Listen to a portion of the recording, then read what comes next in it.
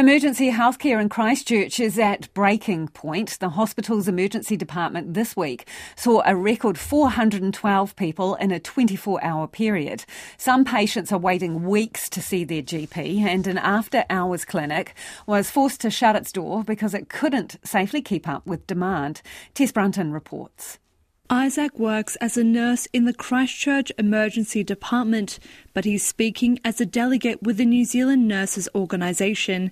He says staff are doing the best they can with the resources they have, but it's untenable to meet the current demand with the number of staff they have. We're closing off areas of the department overnight because of staffing shortages, and often our corridors are filled with a lot of patients because we don't have enough staff bed spaces for the volume of patients presenting. The concerns were raised in April 2021 with 55 staff impact statements talking about burnout, unsafe patient loads and under-resourced staff.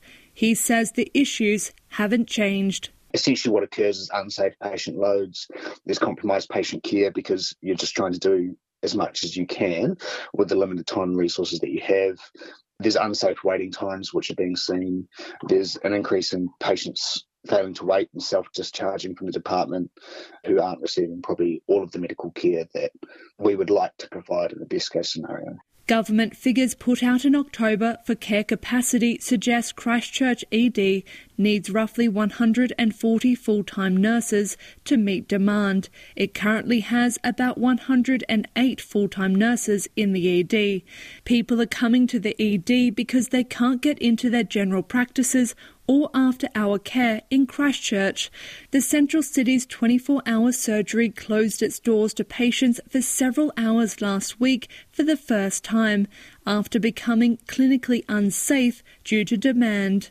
Christchurch resident Nicole's 1-year-old daughter was sick on the day the clinic closed and heard the ED was under a lot of pressure.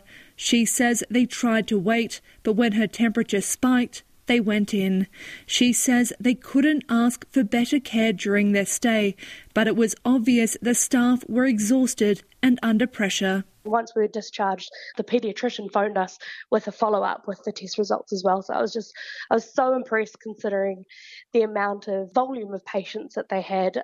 When we left in the afternoon, they had a waiting room full of people as well, ready to take our bed. New Zealand Resident Doctors Association National Secretary Dr. Deborah Powell says doctors are faced with increasing demand from an ageing population while not having enough staff.